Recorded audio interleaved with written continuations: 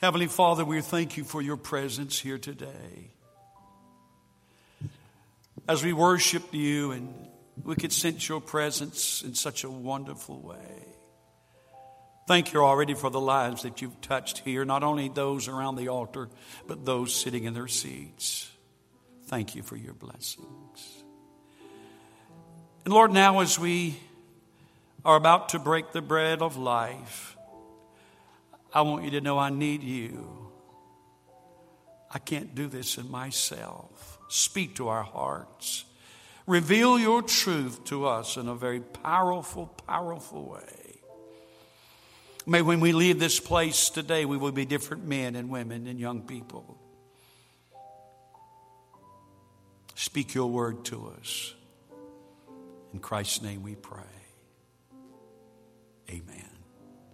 If you'd like an outline of this message today, please raise your hand if you don't already have one.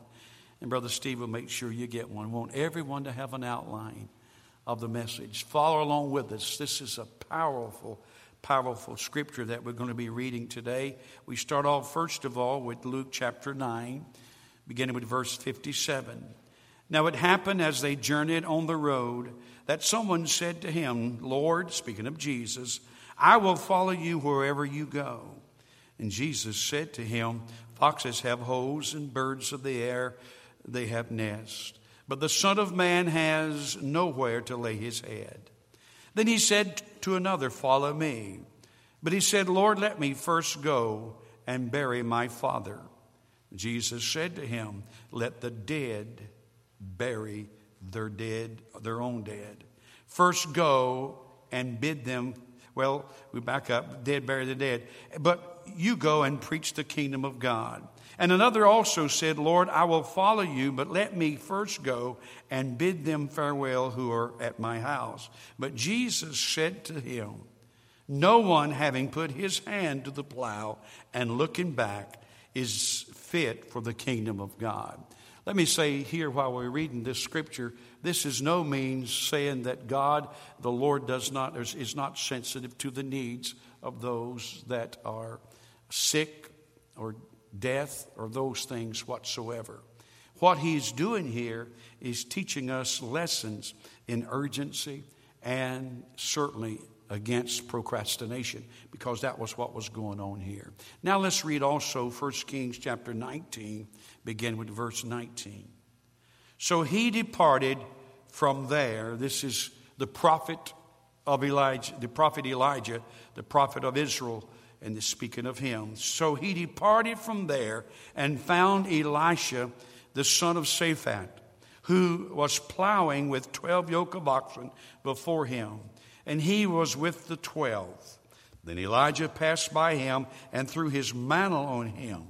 And he left the oxen, Elisha did, and ran after Elijah and said, please let me kiss my father and my mother, and then I will follow you.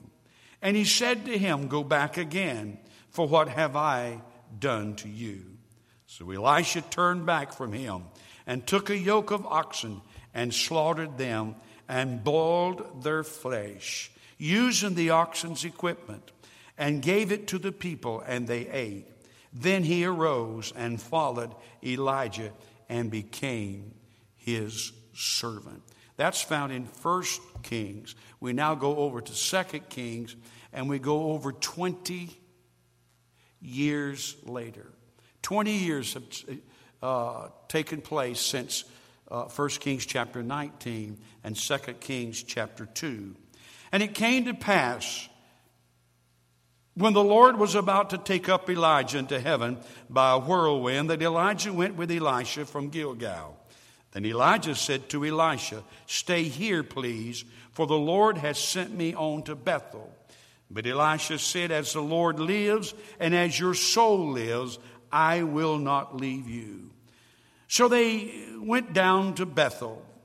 Now the sons of the prophets who were at Bethel came out to Elisha and said to him, do you know that the Lord will take away your master from over you today?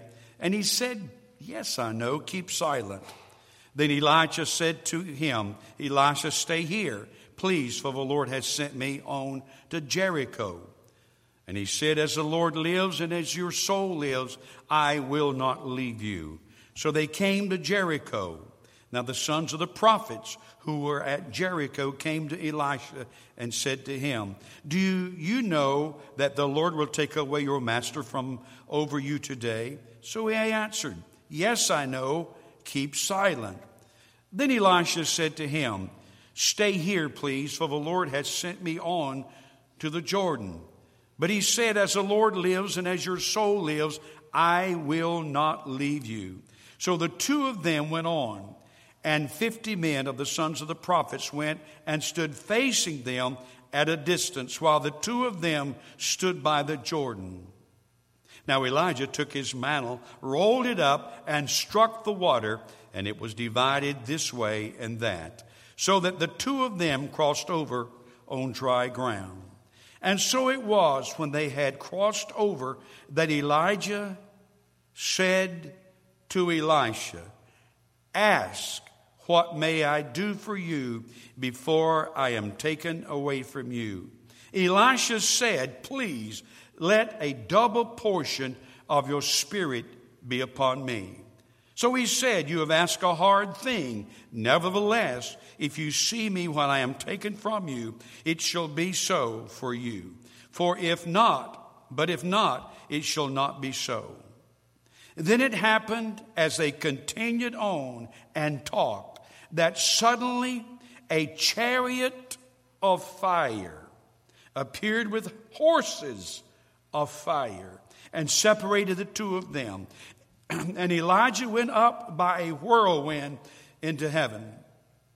And Elisha saw it, and he cried out, my father, the chariot of Israel and its horsemen.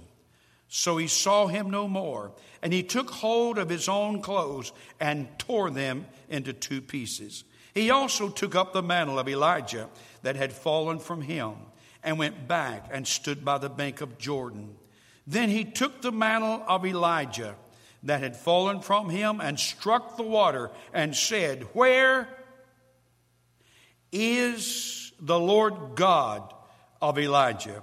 And when he also had struck the water, it was divided this way and that. And Elisha crossed over. I love this story.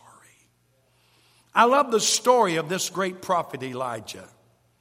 He was the greatest voice, or one of the greatest voices, that had ever proclaimed throughout Israel. It's interesting what happened. Before I get into that, I want you to read with me the introduction that we have. Generally speaking, Americans are very bad about making solid commitments and following through on them. Why do two people decide to live together? In the 1960s, 1 out of 10 couples lived together. Today, 6 out of 10 couples live together. I believe the primary reason is that they want to experience all the benefits of marriage without any of its commitment and without any of its responsibilities. They want the benefit of a sexual relationship without having to make a permanent commitment. There are millions of people in America who attend church, but they are not committed members of that church. They want to live with the church, but they don't want to marry the church. Tonight we have water baptism. We baptize in this pool. And we'd like to congratulate all the candidates.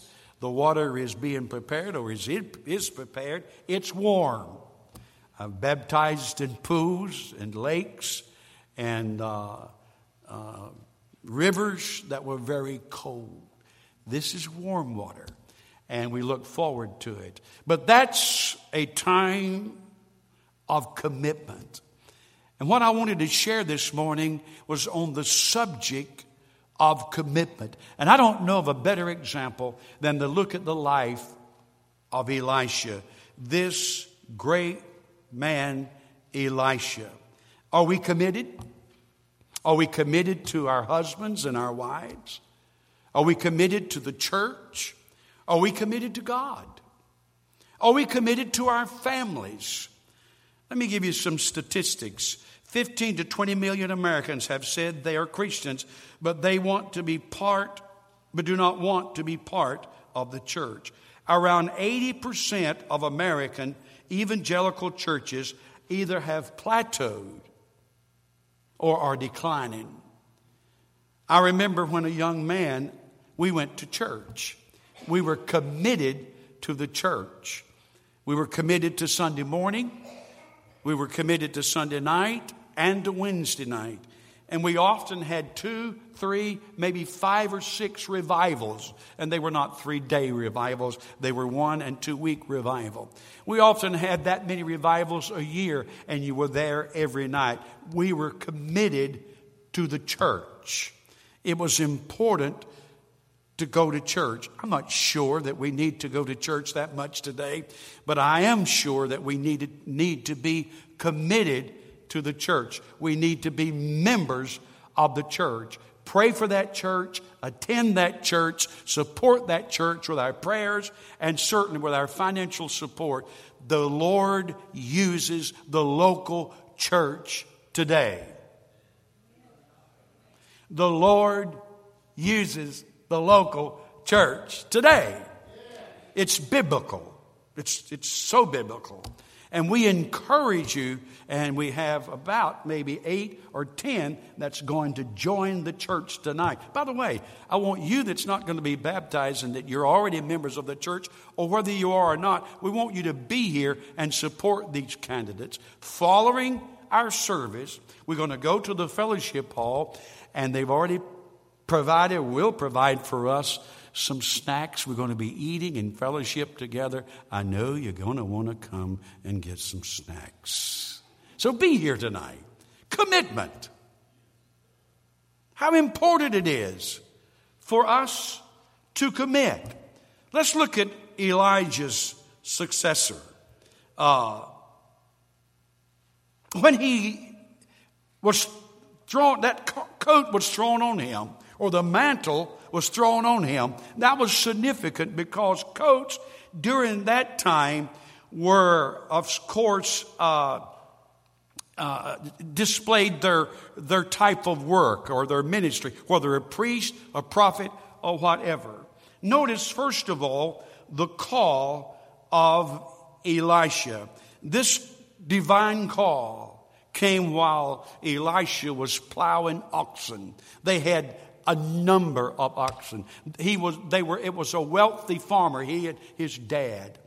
And while he was occupied, while he was working, while he was busy, I believe this morning God calls busy people, not people that's lazy and want work and not willing to do anything for him. He's called Elisha while he worked. But then was working. And then he told Elijah, let me go back and bid my parents farewell. When he went back, he took and he killed some of the oxen.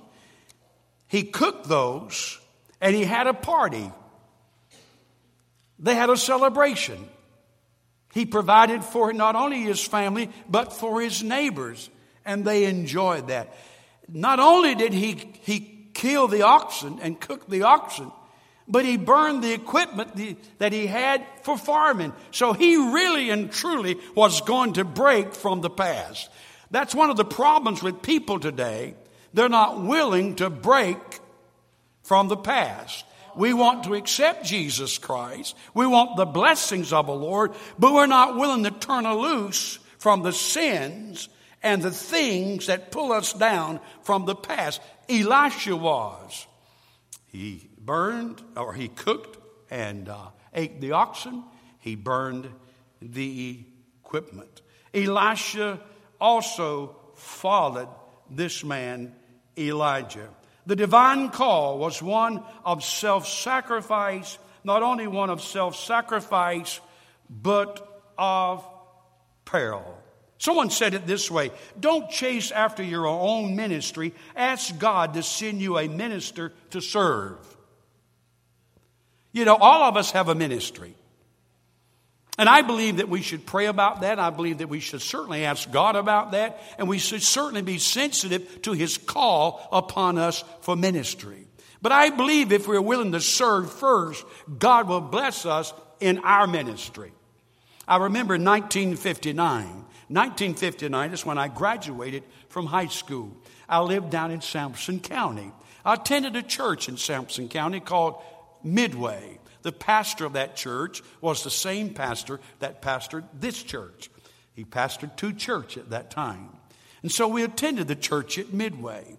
Well, when I graduated from high school, I moved to Durham in the month of December of 1959. And I became so close to the pastor. And from 1959 to 1969, I served the pastor of this church, Pastor Zeb Holder. I traveled with him from all over the state of North Carolina. We were gone most all the time. I worked a full-time job, and yet we were out 10, 11, 12, 1 o'clock, many nights. We not only attended church here in Durham, we attended the church in Midway every week. Every week we traveled with him. But not only did I travel with him, pray with him, support him, and love him, but I would do certain things for him. I would cut his grass. I would polish his shoes. I served him. Elisha was known as the one that poured water. 2 Kings chapter 3, verse 11. Jehoshaphat tells someone there, this is a man, or someone told Jehoshaphat, this is the man that poured water on the hands of Elijah. That meant that he was close to him. That meant that he served him. He was not looking just for a ministry, a pulpit to preach in, but he served this man, Elijah. He became his servant. You're talking about being committed.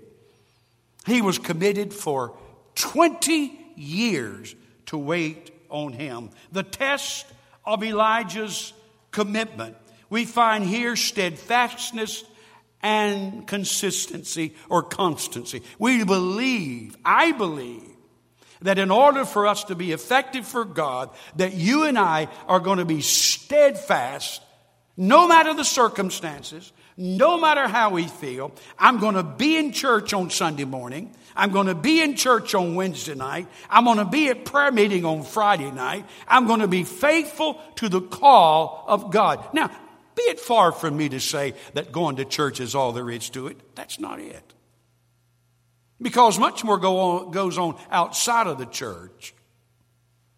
But going to church is a great indication. Me coming home at night to my wife is a great indication that I love her and I'm committed to her.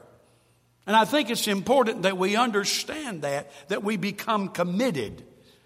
And we're living in a society and a culture where it's so hard to see people get committed, whether it's a job, whether it's the family, whether it's certainly a church or serving the Lord. But God is calling His people to get committed and to be steadfast before Him. A faithful servant was Elisha for 20 years. Number 3, commitment requires several things.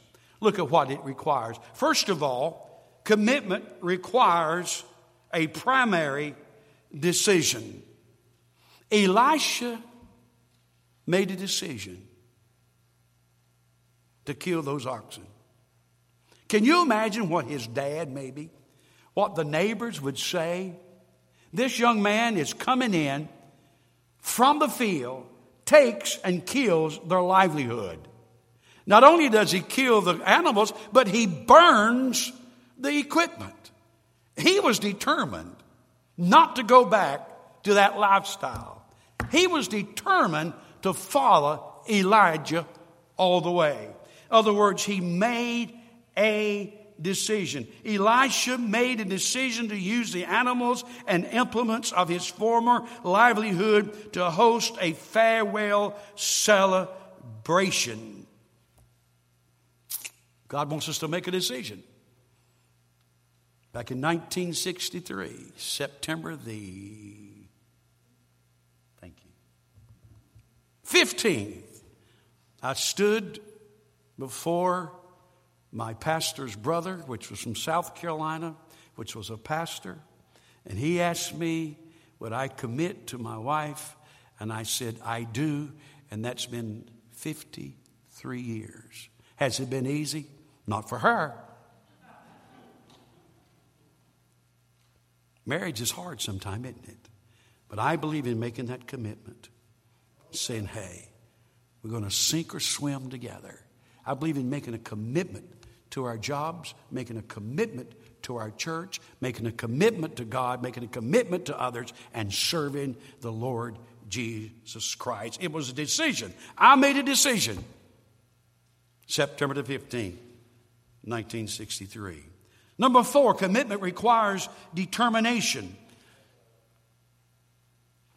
They go on a trip after 20 years of serving Him, and they first of all leave a place called Gilgal. Now, if you study this, and I won't go into that this morning, all of these names where he was at or where they traveled to and through, they meant something. But they left Gilgal, and then they went to a place called the house of the Lord, Bethel. They go to Bethel. And Elisha was determined to go. Elisha's commitment was tested 3 times by Elijah. He was resolved to go with them. They come to this place at Bethel. There were sons of the prophet. There were places for the prophets to be, and they were sons. And maybe not necessarily each of these men were sons of men of God, but they were sons of the prophets, those that were there. And they looked at Elisha and said, Elisha, I don't know how the word got out, but it did. These prophets knew it. The sons of the prophets knew it. Elisha knew it. Elijah was going to be taken away. And everybody knew it. And they said to Elisha, don't you know your master is going to be taken away? And Elisha said, I know it. Be quiet. Leave me alone. I'm determined. I'm going to go. Elijah got ready to leave Bethel, and he said to Elisha, stay here. And Elisha said to Elijah, no, I'm not. I'm going with you. As the Lord God lives, I'm going with you. He had determination. Opposition did not shake his resolve. Opportunities did not shake his resolve. No matter, obstacles did not shake his resolve. I like that. I love that statement. We need men and women that we don't let obstacles, opportunities, all the things stop us from serving God. Wouldn't it have been nice? Listen to me. Wouldn't it have been nice for Elisha to stay there with those preachers? Had 3-course meal a day. Enjoyed himself. Said, well, I'm studying to serve God. And I'm going to be a prophet one day. Why can't I stay here? He said, no, I'm going to follow Elijah. Commitment requires not only a decision, it requires not only a determination, but commitment requires discipline. The Bible says in 1 Timothy chapter 4 and verse 7, it says, but reject profane and old wise fables and exercise yourself toward godliness. Godliness. Exercise. I've been trying to lose weight lately. It's not easy. I want to get down to a certain weight. And I have to watch myself. It's hard. It's not easy. But I stepped on the scale the other day and I said, Carol, I got there. One of the things I stopped doing was eating after 7 o'clock at night. That helps lose weight. It's discipline. It's called discipline. But we don't want to discipline ourselves much today. We want to do what we want to do, go where we want to go. If I don't want to do this, if I don't want to do that, I want to satisfy what? Self. Commitment requires discipline. There must be effort. If we want to succeed, there must be discipline. There must be effort. Commitment requires decision. Commitment requires determination. And commitment requires discipline. And fourthly, commitment requires devotion to God. This was testing Elisha's devotion to his master, to Elijah. He wanted to see. He leaves Bethel, stay here. He goes to Jericho. The same thing happens. There's prophets, comes out, the sons of the prophets, tell him his master is going to be taken away. I know it, leave me alone. I'm going with him. Elijah says to Elisha, stay here. No, I'm going with you. And he goes with him to Jordan. And those sons of the prophets, they stood way up on this mountain or this hill, and they looked at Elijah and Elisha as they came to the Jordan. And they watched as Elijah took his mantle, rolled it up and smote the Jordan, and it parted, and they walked across on dry ground. Wow. Elisha was determined to follow Elijah. After they'd gotten across the Jordan, Elijah looked at Elisha and said, what do you want me to give you? What do you ask for me? And Elisha said, I want a double portion. You say, well, that's really wanting to be double what Elijah was? No, he was not saying that at all. Elisha was saying to Elijah, I've looked at you, your life, I've observed you, and I can't do what you do if God don't give me a double portion.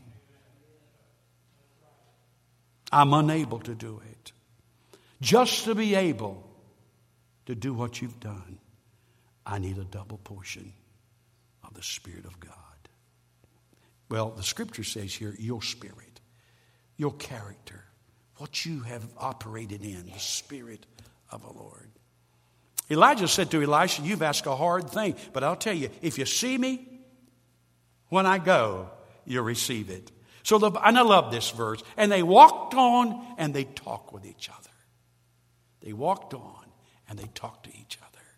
And all of a sudden, now you can think of all the movies that you've seen Hollywood produce.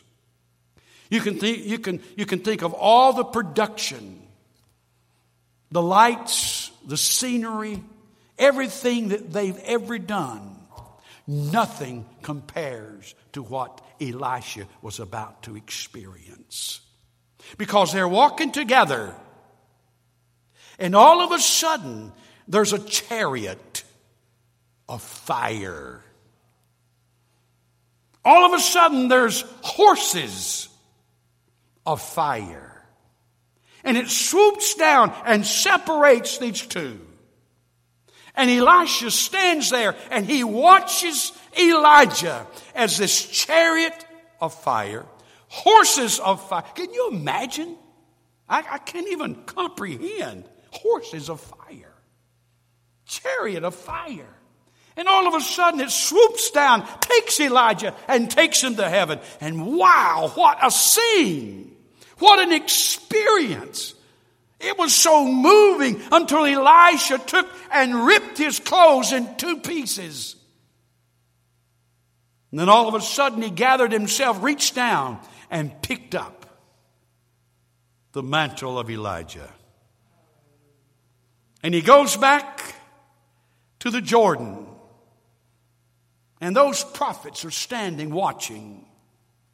And they see him come to the Jordan that's running over its banks, uncrossable. And he takes the same mantle that Elijah used and he smote the Jordan and he says this, where is the Lord God of Elijah? Let me ask you something today.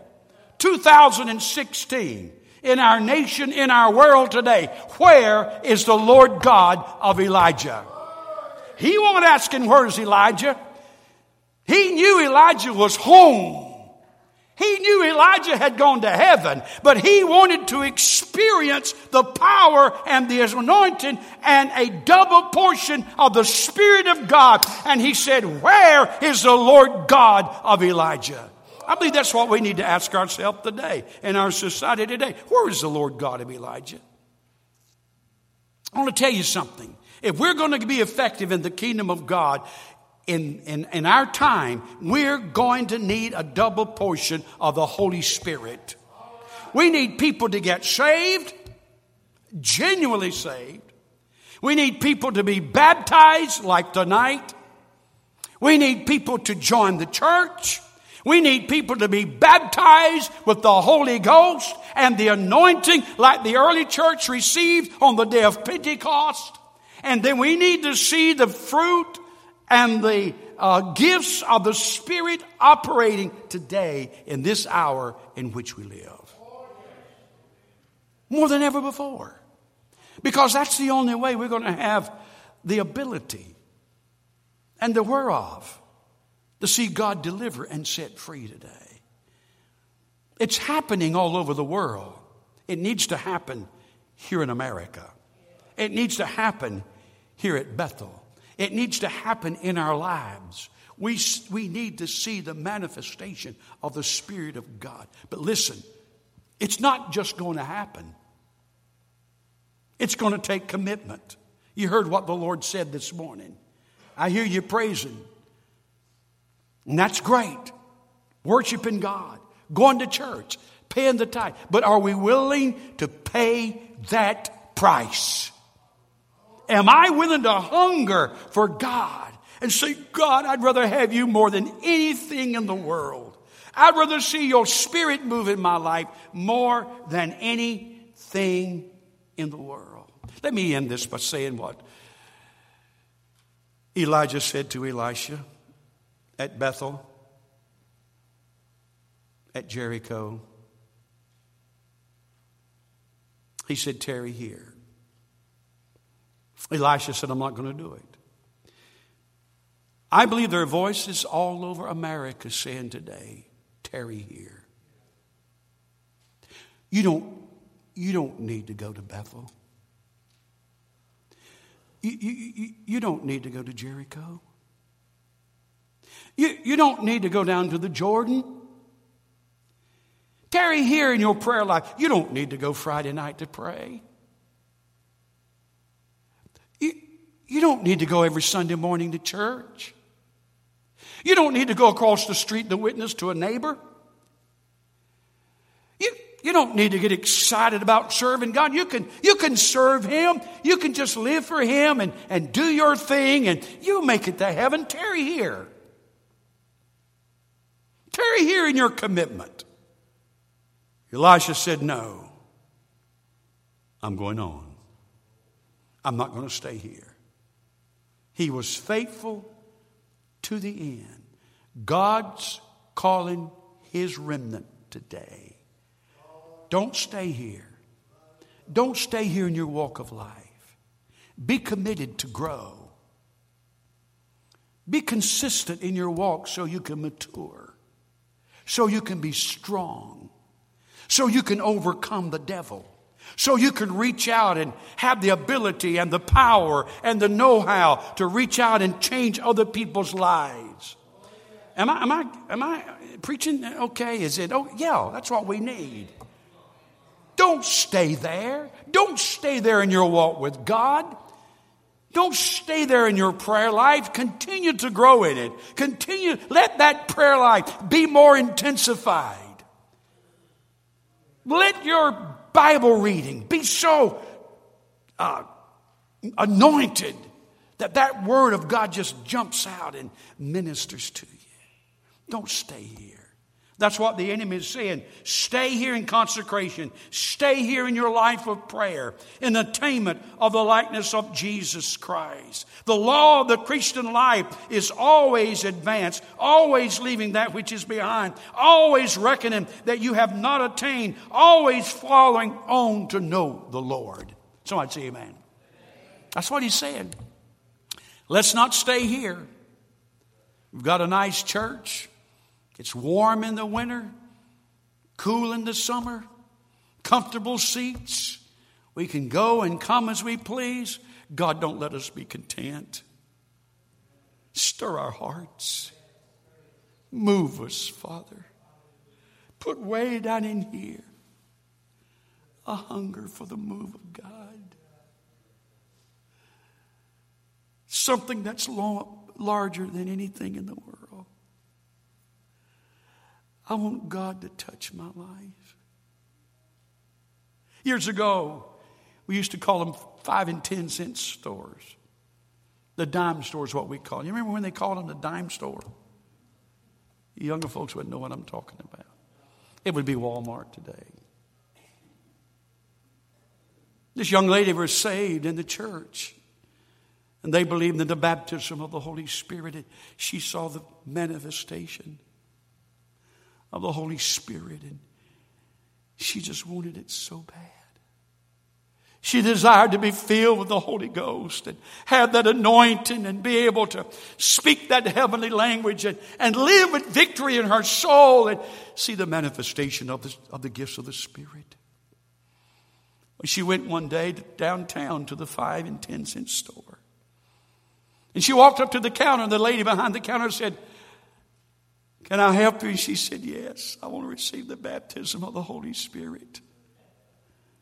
"What can I do for you?" "I want the Holy Spirit." Can you imagine being that on fire for God? Can you imagine having that? Listen, I believe she received it. God, give us that hunger. Give us that desire. Give us that anointing. Look at what my last few lines say. Where are you in your spiritual journey today? Are you staying at Gilgal? Are you saying, "I've come far enough," and staying at Bethel? Are you tired? You feel like you've already arrived and we're going to stay at Jericho? Or have you arrived at the Jordan, seen it as it allowed you to cross over on dry ground and experience a powerful move of God in your life? And there, listen at me, and there you received a double portion. Elisha got back to the prophets. Listen at me. Elisha got back to the prophets. And those 50 prophets said, "We better go look for Elijah. Because he's probably been thrown up against a mountain or rock somewhere. And he's dead out there in the desert." Elisha said, "No, don't look for him. You won't find him." When we face death, my mother died on Sunday morning. I got the word as I was at the church. Now I went back home, of course, to be with the body, but I didn't look for her no more. She was home. And the enemy will come against us at death and say, "Hey, you've lost this, you've lost that." If they know the Lord, don't look for them any longer. Let them go home. It may not have been a chariot of fire or horses of fire, but let me tell you, the angels of heaven have ushered in them right into the presence of the Lord Jesus. Don't look for them no more. Don't mourn over them no more. Don't hurt over them no more. And it does hurt, and we know that. We're going to go look for him. He said, "Go ahead." They went and searched for 3 days. But they could have searched for 30 days or 130 days. They never would have found Elijah. Because he was gone. He was gone. Elisha went to the next town. He got there, and this great big town was suffering because the water had turned bitter and poisonous. I thought this was interesting. His last miracle was using that mantle to part the Jordan. And now he goes to the next town. And this whole town is suffering. They don't have water. And they said, "Can you help us?" And he finds a tree limb. And he throws it in the water. I think this is the one where he throws it in the water. But anyway, the water was made sweet. And it had life in it again. Did you know that Elisha performed about twice as many miracles as Elijah did? he received the double portion of the blessings.